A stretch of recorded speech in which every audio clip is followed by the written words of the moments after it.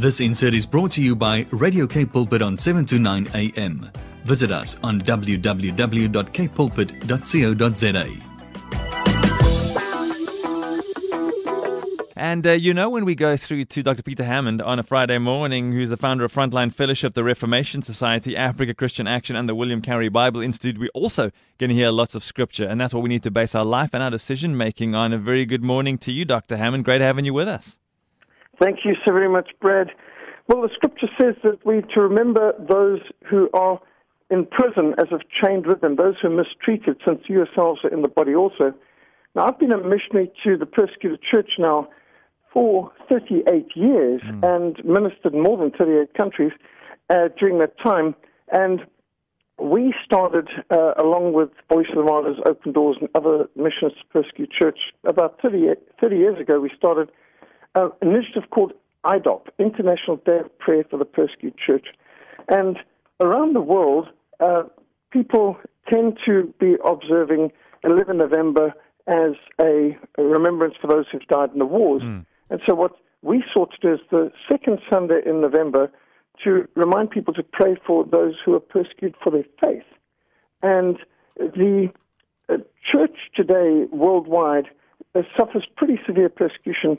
In 67 countries of the world, there are severe restrictions and actual persecution of believers, and this affects 400 million Christians. So 400 million Christians in the world today live under some form of severe persecution. And that would go from everywhere from Afghanistan, Red China, North Korea, Saudi Arabia, Uzbekistan, Turkmenistan, and many of these countries. So we have a website, www.idop-africa.org, which provides news and articles and resources and PowerPoints and video links to help mobilize friends and family and co-workers and congregation and community to pray in action on behalf of those who persecute for the faith. Now, it's so important to remember the persecuted, but this year we have got a tremendous amount of great answers to prayer in one of our primary mission fields, and that's Sudan. Now, we know that South Sudan, against all predictions, succeeded in breaking away, seceding, and becoming an independent country in 2011. And that was absolutely extraordinary. But now, in northern Sudan, which is officially Islamic Sudan, there's been some amazing changes. Now, we have been working in Nuba Mountains of Sudan for over 26 years, and we have, during that time, been strafed and bombed and rocketed and so on. It's one of the most remote, inaccessible, difficult-to-reach places on the planet. And yet, in the last 3.5 years, there's been peace, and there's been phenomenal freedom. And all of this, I must say, has come about because of Donald Trump's foreign policy, which we found absolutely amazing. We went to Sudan and found that there was a complete ceasefire, and we hadn't read about it in the news, but what happened was that immediately he became president, Donald Trump, aside from the first thing he did back nearly 4 years ago, was abolish funding for foreign abortions, that U.S. taxpayers weren't going to fund abortions in Africa, for example, which saved many lives. But he put pressure on Sudan and said, after the deal, if you want, I know what you want sanctions lifted, economic sanctions taken off. Well, I'll tell you what I want. I want an end to bombing and all offensive actions against the Nuba Mountains of South Kordofan, the Darfur region, and Blue Nile, all areas where our mission has worked. And interestingly enough, they did it. And not only has Sudan observed a ceasefire in the Nuba Mountains for almost 4 years now, but in addition to that, they arrested their government, the dictatorship of Omar al-Bashir, which had come to power through a coup d'etat back in over 30 years ago, 1989, and they're on trial for their corruption and crimes. There's a transitional government of military and civilian people leading to the first free elections in Sudan. In addition to that, they've abolished flogging. They've abolished the apostasy laws under which people were put to death for changing their religion. They've abolished the blasphemy laws under which Christians were executed for saying something that could have been construed as insulting to national religion. They've initiated freedom of religion, and for the first time ever in Sudan, freedom of the press. And so there's been extraordinary change then. And what that reminds us is that American elections and foreign policy does affect the persecuted church. And I've seen that in my years of ministry, tremendous changes that come about because of U.S. foreign policy. One example being that under the Obama White House, the greatest upheaval and chaos caused in the Middle East by their direct policies of funding ISIS. And in fact, when Vice President Biden actually had to admit before a Senate committee that, yes, it's true, the U.S. government had started ISIS. That's the Islamic State, or the radical group that was going around chopping people's heads off and burning churches down throughout the Middle East. And in fact, their founder was in American custody and was released in the first week of the Obama presidency. And the Obama presidency gave $500 million to ISIS, who soon were beheading Christians and murdering people throughout the Middle East. And you think, this is insane. Why would any government do this?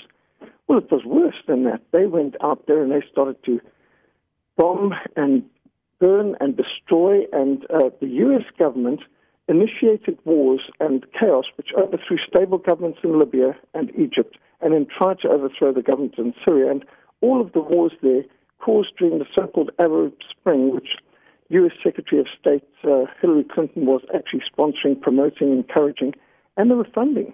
Ambassador Stevens, who got killed in Benghazi in 2013, actually was the bag man. Before he was the ambassador, he had actually given the first $500 million to start ISIS, this incredibly destructive radical jihadist group that's caused chaos through the Middle East.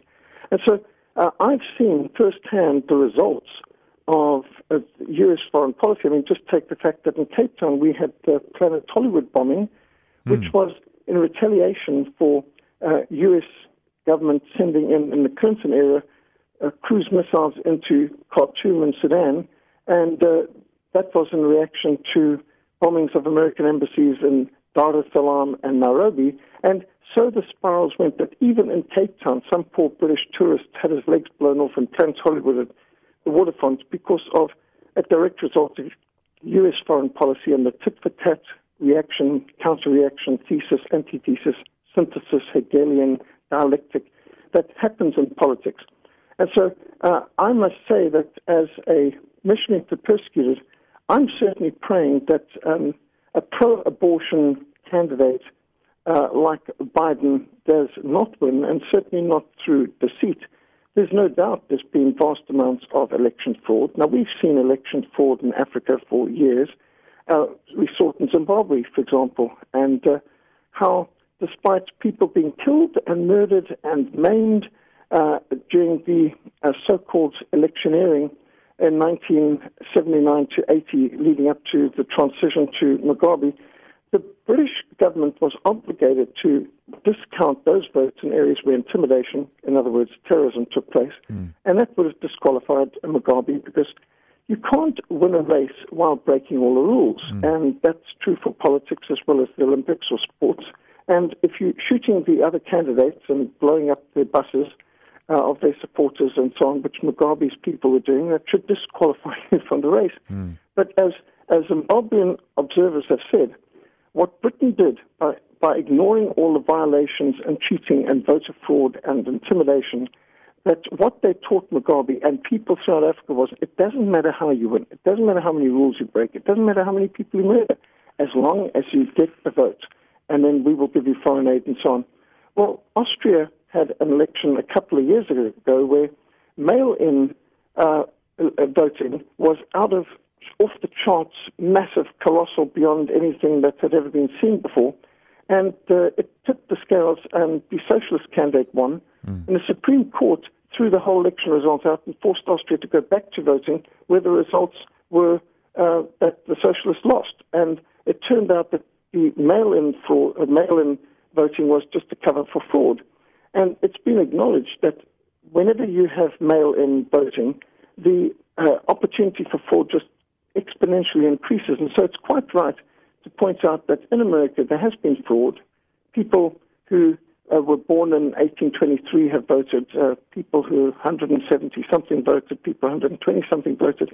Whole cemeteries have voted. There's been a lot of fraud. There's been a lot of double voting. There's been a lot of ballot stuffing and huge irregularities, including that observers haven't been allowed to observe the counting.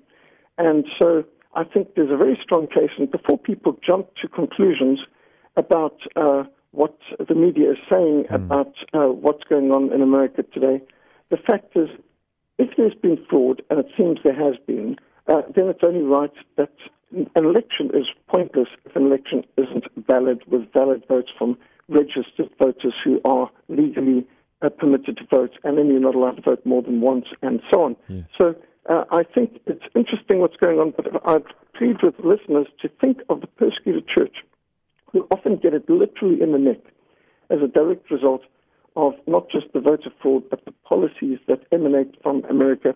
It's a pity, but unfortunately what happens in America affects all of us and the persecuted church more than any other. So remember the persecuted and visit i.haveafrica.org and see what you can do to mobilize more concern and prayer for Christians who are suffering for their faith.